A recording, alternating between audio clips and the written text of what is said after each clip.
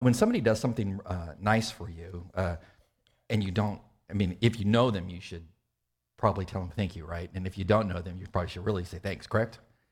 So I don't know how you were raised, but I was raised to open doors for women, especially my wife. Make sure I open the door for her to get her in the car and stuff like that. So when Liz and I were out shopping the other day, in California, there's just one door to get into a store, but we had to get used to going through two doors because of weather. And so I was going through the double door thing with my wife and going into Macy's or something, and so so I opened the door for Liz. Liz went in, and there was another lady standing there, waiting to come out. And so instead of me stepping in front of her, what's a man to do? Hold the door open for her. So so I did. I just stepped to the side and just held the door open for her, and she just shot by me and kept going. Hey, don't you ever want to stop and say something? Like your carnal ego kind of wants to step in and go, hey, what do you think you're doing? I just held the door open for you. You're supposed to say, thank you. I've actually done that before. Have you done? I'm not perfect. I never said I was perfect.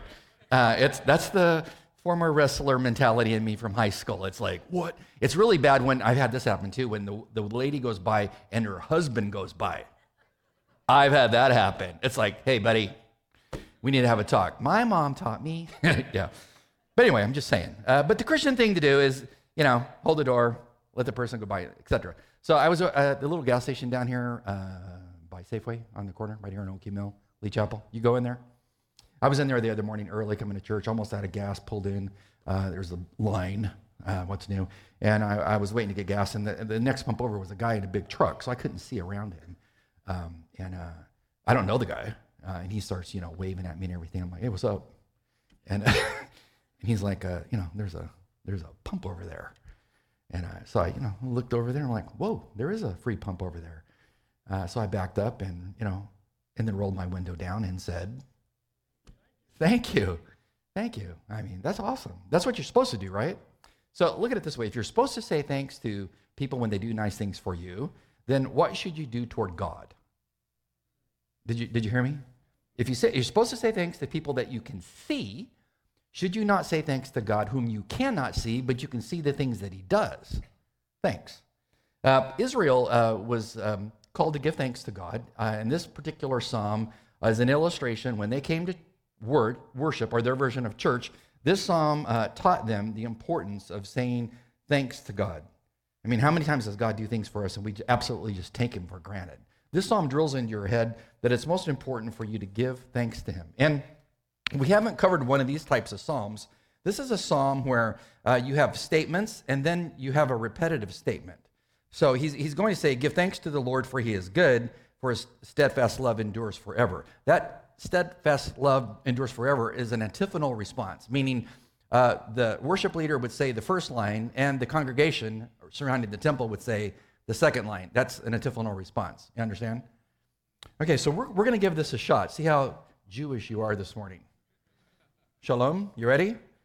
Boker Tov is Hebrew for good morning, so hopefully you're ready. You ready? Okay, so what's going to happen here? I'm going to say the first line, and you're going to say, for his loving kindness is everlasting, right? Right? We're on the same page? Okay, so give thanks to the Lord. Why? For he is good. Guys are professional worshipers. Give thanks to the Lord, God of gods. I think there's more. Give thanks to the Lord of lords. There's still more. To him who alone does great wonders. To him who made the heavens with skill. We could go on and on. Could we not? If you really thought about it, you could go on and on. Now, imagine if you've got thousands of worshipers gathered around, the massive temple on that 24 acres of inlaid Solomonic rock, the white sun glistening, on the stones and everything. And you can, as you're approaching, worship, as you're coming in through the subterranean Hulda gates and coming down onto the temple platform and seeing it all, what are you hearing as you're walking through the tunnels, as it were, to the temple platform? Hearing this, for his love endures forever. Do you remember that God's love endures forever? This particular psalm teaches us about the importance of public praise. So praise should be twofold. It should be in private because there's probably some things God does in your life you just don't want to share with other people. That's the way I look at it. He's my best friend. He's my Lord. He's my guide. But some of the stuff he does is just personal between me and him. And then there's other things that you want to just make sure everybody knows about. There's awesome things that he's done. And so you praise him for those. Those would be public praise. And so praise is both of those, private and public. Today it's all about public praise. And so we want to look at public praise. It should be how we live our lives is looking for opportunity to praise the Lord. So structurally, the way this passage is put together, first in verses 1-3 is what I would call a call to thanks. It's really a command because there's 4 Hebrew commands for you to do this. So giving thanks to God is not a suggestion. It's a command from God. Verses 4-25 is the cause of thanks or the reason that you would give thanks. And since that's the majority of the passage, you can say that the emphasis of the passage is on giving God the exact reasons why you praise him. And then he's going to close with a call to thanks again in verse 26. So I told you this before. As we analyzed other Psalms, I'll tell you it again. When you start and you finish with the same motif, that's called inclusio. It's like tying a bow on a package. I mean, what would a package be without the beautiful bow? And so he says, when you think about praising God, think about the beautiful package or the reasons you're going to tell God you're praising him. But remember, it's a command to do it. Last week, I likened it to a hamburger, correct? I don't know how well that went over for you. The second service had a really hard time approaching lunch, but the middle meat is what God wants to know. Are you paying attention to what I'm doing in your life? Now, let's get real. I got a couple cool questions to ask you. Are you a thankful person? I mean, are you really thankful? Are you the guy that blows by me when I open the door? Or are you the one that stops and says thanks? Are you really a thankful person? And then secondly, I would ask you, as we move through this passage, and we're not covering the whole passage today. It's going to take us 2 weeks. Second is a real important question. What things would you praise God for? If you sat down today after lunch and came up with a list, if you're single, or if you're a widow or widower, or if you're married with kids, whatever, what would be the list that you would thank God for? Exactly, that his mercy would be seen in your life. So think about those things. Now, we could say that in a given week, there's a lot to be depressed about. You're so depressed you can't even talk. I mean, wouldn't you agree? I mean, you just read the news and it's like, what else can happen? Right? So I'm just going to click down through the things that are depressing to just get them off the plate for just a second. Don't get depressed by the list, okay? Do not criticize my list. These are just the things that make you not want to give thanks. All right? Should I get the jab or not get the jab? You got to be kidding me. What's my American right? To do what I want, right? My body, my choice.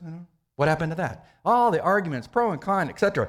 Our pastoral staff has been heavily engaged with helping you write letters to get exempted, etc. We're all there to help you. But it's a huge question, isn't it? I hear constantly, I'm going to lose my job if I don't do this, or I'm not going to get promoted, or they're going to wash me out of the Navy, or whatever. So should I get the jab or not? That's depressing. With so many ships parked off of L.A., no Christmas. I keep telling my wife, better buy now.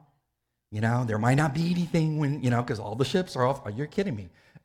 With so many nurses and doctors not getting the job and losing their jobs, if I were to have a heart attack at 63, is anyone going to be there? Told you it was depressing. I'm flying in 2 weeks to do I'm going to suffer for God in West Palm Beach. I have to go down there and do a wedding. That's going to be rough.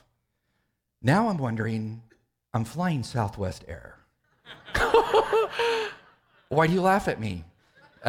So I'm thinking to myself, is there going to be a plane? Because last week they had a massive weather event that affected the airlines. I'm thinking, really? Anyway, that's a whole nother subject. And then we've got our enemies, the Chinese, flying hundreds of sorties over Taiwan in their airspace. This is unnerving. This is depressing. What should a Christian be doing? Thinking about those things all the time, going, it's over, man. It's totally over. No, you should be thankful, right? So I'm saying, park the negative stuff, okay? You just parked it? 4 people are still, I'm still hung up on the jab thing. Get back to the sermon. Okay, park the negative stuff, get to the positive. So what does God want you to really be doing in the middle of all the negativity? Giving him thanks.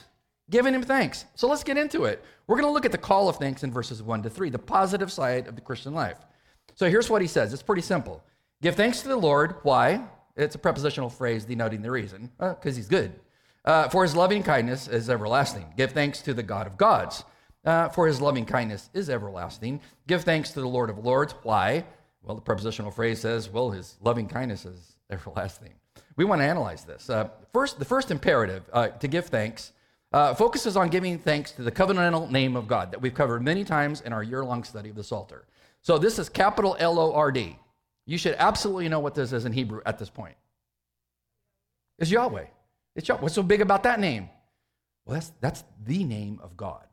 I mean, that's the Genesis 3:14 or Exodus 3:14 and 15 name that God gave Moses when Moses said, I got to have a name to go to Israel to tell them I talked to you. And he says, well, I'm the I am. It's a derivative of that. It's the great covenantal name of God. So if you read, which I did this week, if you read the Hebrew text of Genesis 12, 1 to 3, chapter 15, verse 1, 2, 4, verse 6, 7, 8, etc., all throughout those great covenantal passages between God establishing a covenant with Abraham to bless the world with the coming of the Messiah, he uses Yahweh. Well, he's the covenantal God.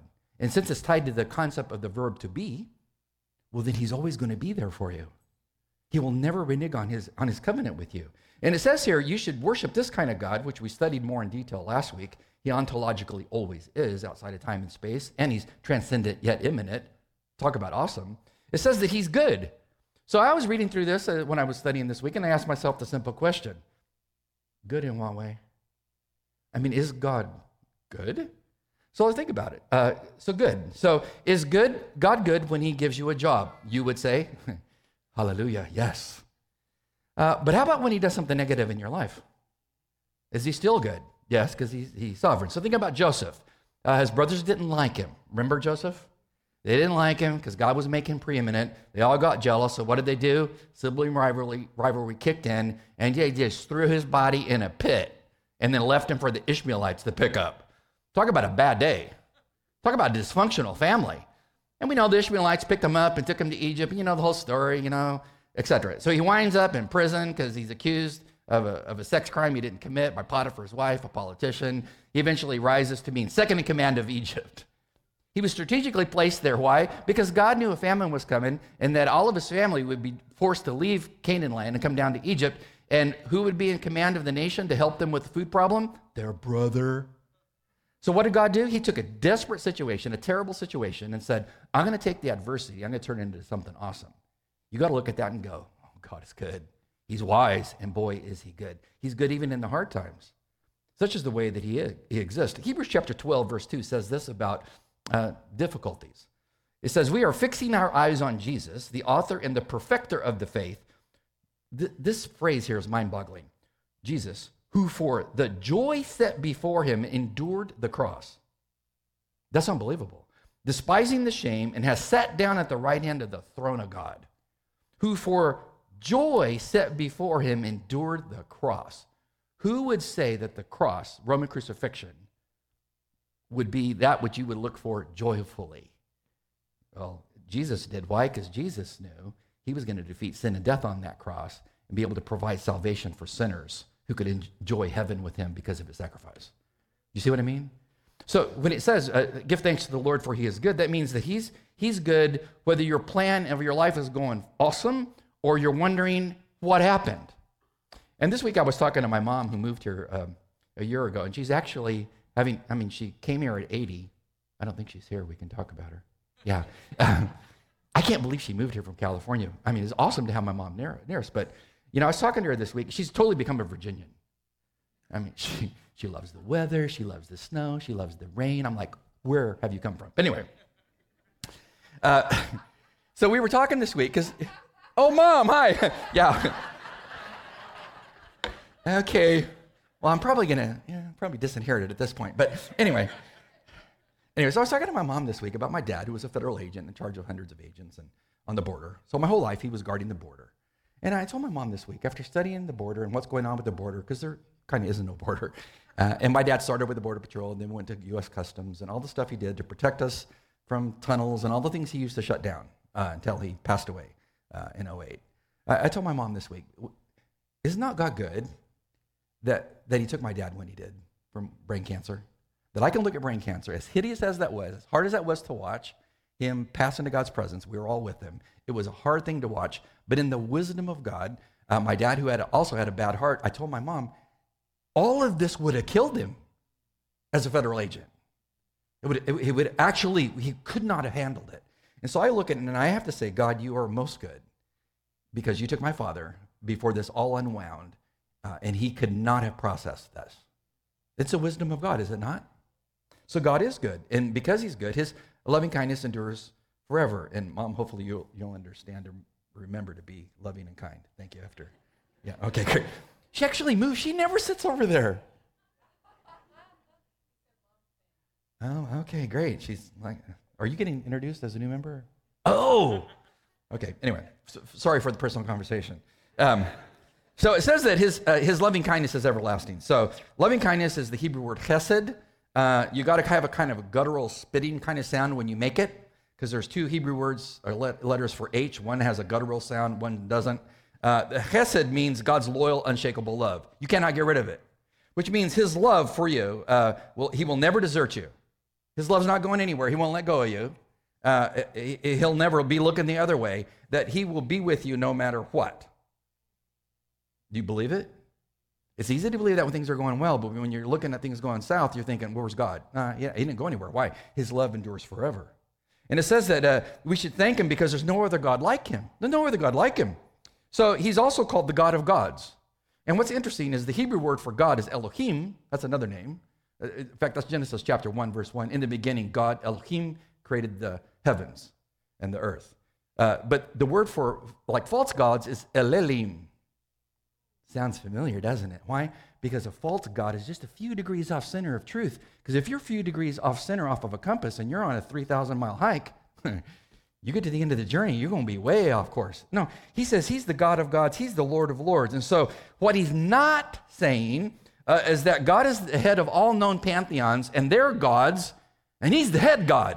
He's not saying that. And I know he's not saying that because Isaiah 43 says this. God says, you, Israel, are my witnesses, declares the Lord.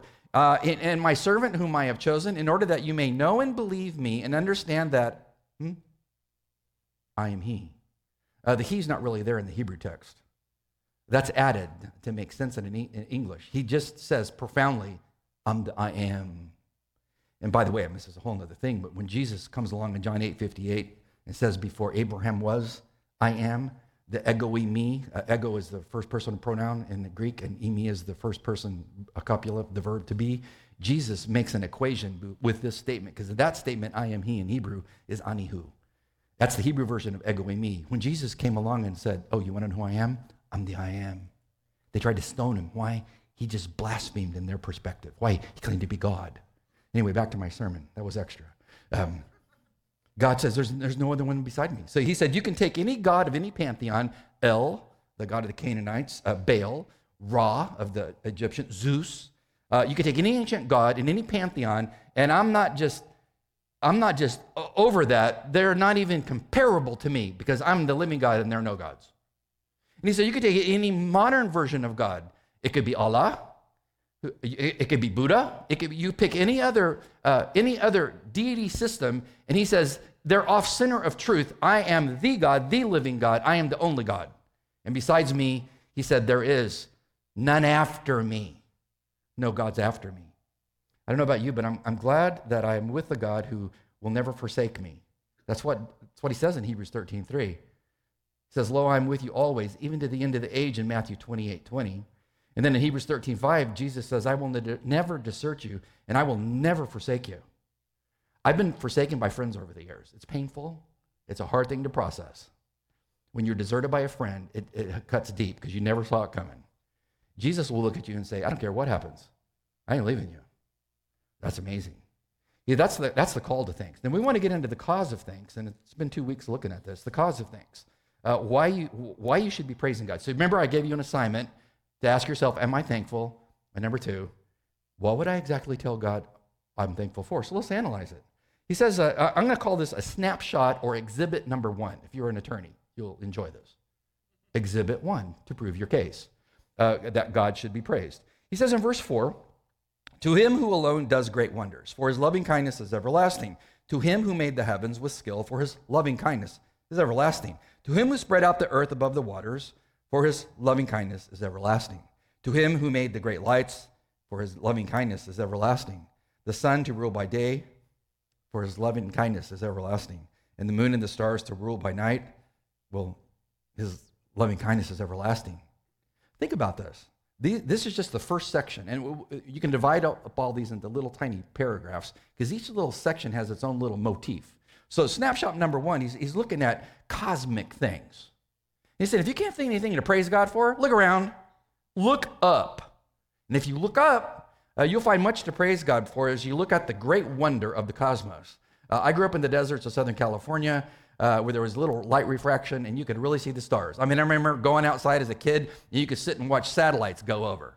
I mean, just you could see clearly in the desert. And this is a picture of a California desert. You can just see one of the arms of the Milky Way. It's just awesome, isn't it? And who can look at that when you're out there camping and go, that's cool. Yeah. Where's the s'mores? Because I've been with people like this before. No. Check it out. It's like the finger of God. So he says, if you want to look about things to praise God for, well, look at the fact that God does great wonders, like in the creation of our cosmos. I mean, you think about our polar axis tilt is 23.5 degrees. So we have kind of like a wobble as a planet. Did God mess up? No, I'm glad he did, because it gives us the seasons that my mother loves here in Virginia. Because without that, we wouldn't have the beautiful seasons. So now that I went out this morning to get in the car, and I'm like, whoa, it's cold. Praise God. I don't like humidity, but I know what's coming. Frigid. I have to really work on thanking God for that part of the world, but all that's part of the greatness and the wonder of God. Just the seasons, based on the tilt of the planet. To travel across the Milky Way galaxy, traveling at the speed of light would take 100,000 years. How fast is light? 35 miles an hour? Yeah. 186,000 miles per what? Second. And it's going to take 100,000 years to go across the cosmos? I mean, our version, our little galaxy, and we're one of millions of galaxies? And is there anybody else out there? Well, not from what we can see. It's just us. And you think, well, God, I just don't have anything to thank you for. I mean, things are falling apart and it's so depressing. And God's like, look up. Look up. I mean, who can't study the heavens and conclude, as God did, that they were fashioned by the hand of God? He fashioned them by his hand, not by evolution, by his hand.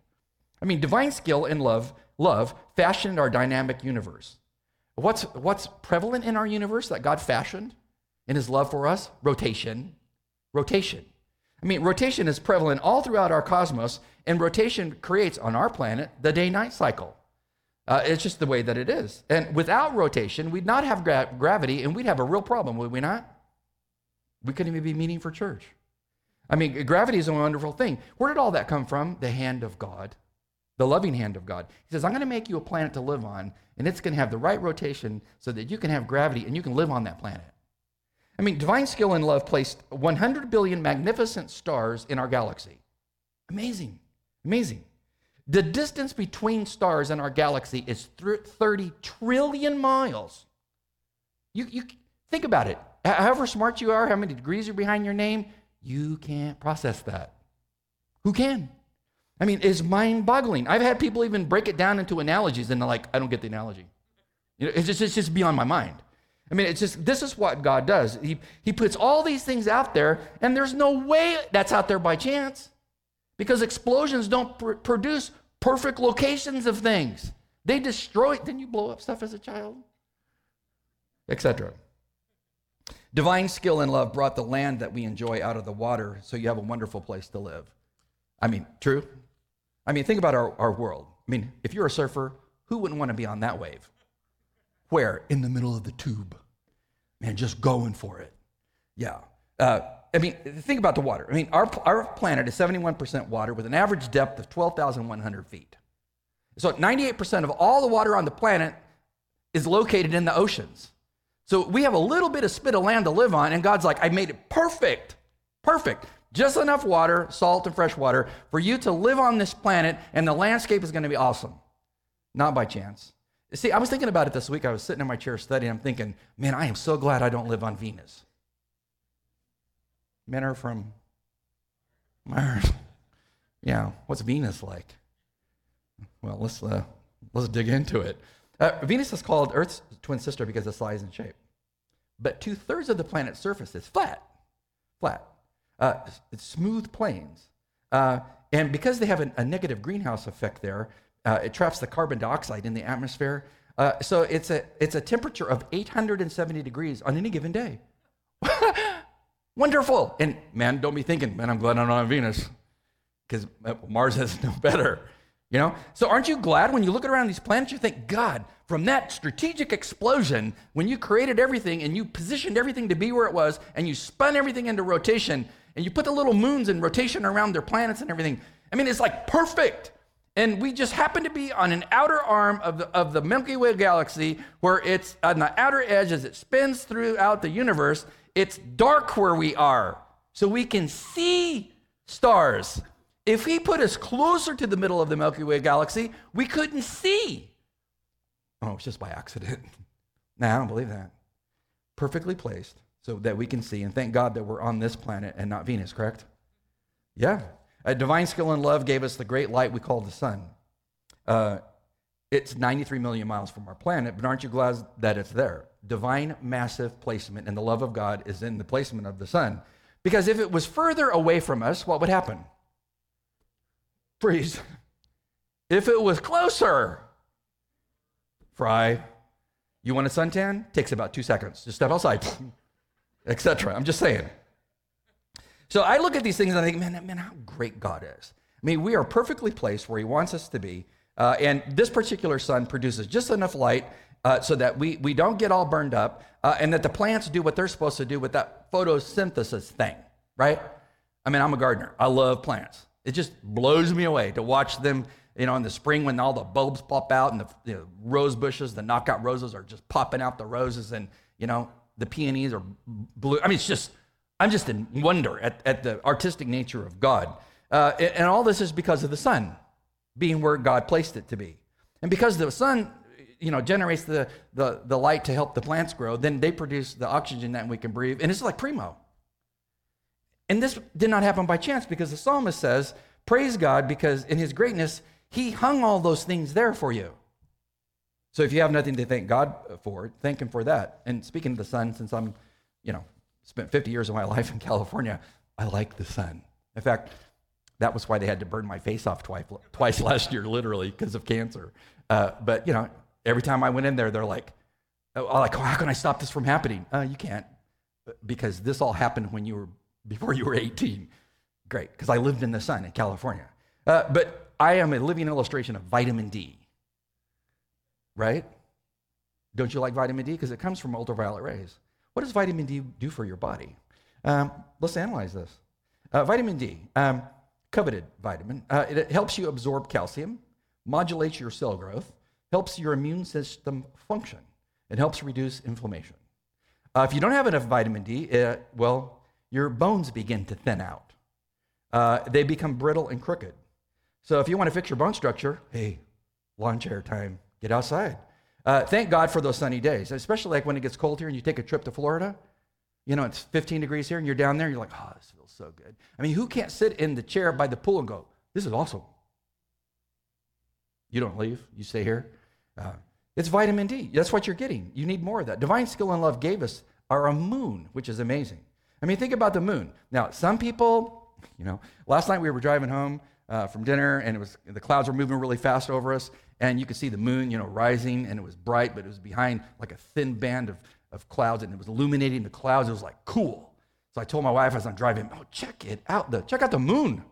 The moon. Now, a lot of people look up and go, oh yeah, whatever. It's the moon. I love the moon.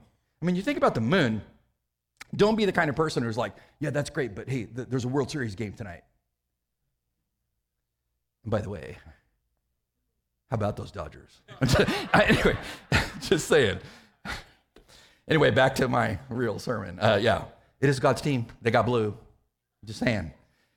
Anyway, yeah, and did I stay up and watch all the games this week? Are you out of your mind? There's no way. Yeah, because I wouldn't be preaching this morning. I'd be a zombie. Because you think about the moon, how wonderful it is. I mean, God has placed it there. It is so perfect that it is there. Where it is placed, it creates tidal action. I mean, if there was no moon, surfers, well, try to find a wave. You know, I mean, it is what it is. But if there was no moon, you can just go throughout science and figure out how great the moon is to the planet. I'll give you a case in point. This is called a Mormon tea plant. It's a little picture. See that? That's a Mormon tea plant. That could not pollinate if there's no moon. Because what this little particular plant does, at the end of each of all those little red, looks like flowers, they're not really a flower per se, but they're like little droplets and will form on those. And at nighttime, it's like a disco ball. The moon rays hit all these little droplets that are on these little flowering things, because this plant can't pollinate. And how it pollinates is it produces these little droplets, and then it shines in the moonlight, and it flickers, and it attracts bugs. And then the bugs, fly by the plant, land on the plant, get this sticky stuff all over them, and then they fly away and pollinate. Well, that was by chance. No, that was the hand of God. I mean, here's another illustration of the power of the moon. This is from a little critter called a sandhopper. You ever heard of a? That's what they look like. You probably walked over them at the beach all the time. Yeah, they're buried down in the sand. And if there was no moon, which controlled tidal pools, to bring the water in at certain times and it goes out, then these little creatures wouldn't be able to live. They'd be eaten by predators. But the moon creates tidal action, which allows them to live. Now think about it. These little creatures have a sun compass planted in their little tiny brain. And then they also have antennae that interact with the moon. So they know in their little tidal pools when it's nighttime and it's time to come out, the sun and the moon, down to this level. And you say you have nothing to thank God for? He's concerned about, put it to you this way, is he concerned about a sandhopper? What say you? Yeah. So if he's concerned about a sandhopper, like Jesus said, are you not much more valuable than a sandhopper? Well, it is. So then that means God is there for you. Therefore, you can say his love endures forever because of how great he is. See, with the moon, we need the moon. Without it, no tides, no currents. The marine life would die because the waters would stagnate. Many animals and birds wouldn't know how to navigate without the moon. And without the moon, we'd have extreme weather. I was mowing a lawn one time when I was a kid because I had a little lawn route. And I was used to the desert heat because I grew up there, and it was just hot. It was really hot. And I was used to, playing sports in the heat and all that stuff. But this day was really hot. So I decided, I can't do this lawn today. And it was 132. That is just not God's will for your life. It was 132. No, it wasn't any humidity, but it was blazing hot. I'm so glad I live in Virginia because it doesn't get up to 132. But if there was no moon, 132 would be kind of like the order of the day because we'd have extreme temperatures. So thank God for all of these things. And you're thinking, why in the world are we spending so much time talking about the cosmos? Because how little do we thank God specifically for facets of it? I love astronomy. I love to read astronomy books. I've got a bunch of books that I dig into. It just blows my mind, the intricacy and complexity of God. You should be praising God. So, am I a thankful person? And what are the things I would say about my cosmos that I would thank God for? This week, something amazing happened. One of my childhood heroes, Captain Kirk, actually went into space. He who is the epitome of space flight on the Enterprise had never really been there. Well, he's 90 years old. You know that Jeff Bezos shot him up? Did you follow this? It's unbelievable. So they shoot him up in the rocket, and they land in no man's land around Van Horn, Texas. You been there? I've been through there many times. There is not much there. I remember the first time I went through there going from California to Dallas Seminary. Liz had never left the state of California, never seen Texas. We got to Van Horn, that El Paso, Van Horn area. And from El Paso to Dallas is like 500 miles. Liz is like, there's nothing here. This is where they landed the capsule after they took off. And it wasn't a big ride. They spent 10 minutes and 17 seconds. Talk about a rocket ride. When they got back and they landed the aircraft, they interviewed the people as they came out of the capsule. What did you read what Captain Kirk said? Well, his name is really William Shatner, but when they interviewed, did you hear what he said? This is really interesting. When they interviewed him, 90-year-old man shot up into space. Imagine the G-force on his body. Here's what he said to Jeff Bezos. He says, what you have given me is the most profound experience that I could ever imagine. He then added, I'm filled with so much emotion about what just happened, I can hardly talk. Then he says, when you take this rocket ride, he says, you were looking into blackness. I mean, black ugliness. And then you look back down at the blue earth down there, and then the black up in front of you, and you just look back and say, Mother Earth. And then he said, that is life and that is death. And in that instance, he says, whoa, that's death. That's what I saw. Death. Don't you find that kind of sad in a way? He gets shot out into space, and all he sees is the vacuum blackness of space. And I thought to myself, William, you need to read Psalm 136 and ponder this. Because in the blackness and vacuum of space, God has hung all of those stars and planets which show you his greatness. Matthew 13 tells you how great God is when he says this. The Son of Man, Jesus, at the end of time, will send forth his angels. They'll gather out of his kingdom all the stumbling blocks, those who commit lawlessness, and will cast them into a furnace of fire. And in that place there will be weeping and gnashing of teeth. And then he adds this awesome statement. Then the righteous will do what? Shine as the sun in the kingdom of their Father. And he says, if you have an ear to listen, you better be listening to me. If you come to me in faith and know me, the Creator, by faith, who died for your sin and rose again. He says, if you know me, there will come the day I will put evil away and righteousness will reign. And when I appear in my glory, he says, you will reflect my glory so brightly, it will be as if you are the sun. That's amazing. Thank God for that which is coming, but thank him for what is above you. And you have, our church is about assignments, correct? What is your assignment? Am I a thankful person? And what exactly about my cosmos would I thank God for? That is, it's mercy, it's his love that I see. Let's pray. God, thank you just for how great you are. We are in awe of you. How little do our finite minds think of your infinite nature, and how distracted we become with all the things down here on this planet without really paying attention to all the things, through all the specified complexity, all the beauty, all the intricacy, all the simplicity that points to your divine hand. Forgive us for not giving verbal praise and thanks for all of these things. May you receive our thanks for how great you are this day. Amen.